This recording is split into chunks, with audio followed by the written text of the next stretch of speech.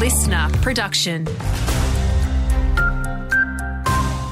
Hello, David Dolan here. Not a lot of movement with rental prices over the past quarter. New stats from PropTrack show a typical home in the Riverina will set you back around $400 a week. Over the last 12 months, prices have jumped by about 5%. The Griffith Base Hospital redevelopment has reached a major milestone. Construction of the new 3-storey clinical services building has reached its highest point.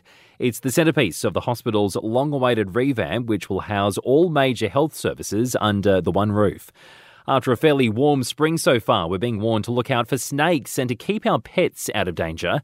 More sightings are being reported across the Riverina, and vet Bryce Bonfield has this advice. Ideally, at this time of year when they're starting to get more active, I would strongly suggest that owners walk dogs on lead, especially around areas of long grass or that back onto nature reserves and things like that.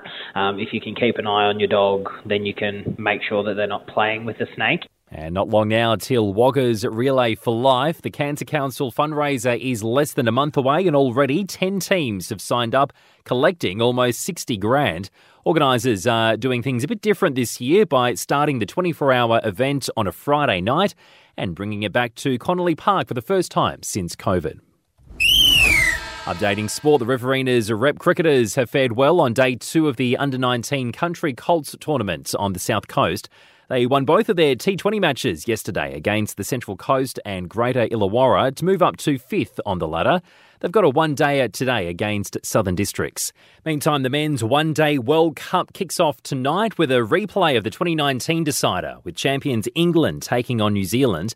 Australia's first game of the tournament is on Sunday against hosts India. And the Northern Jets will look to join the Southern New South Wales Women's League next year as the local women's AFL comp continues to grow.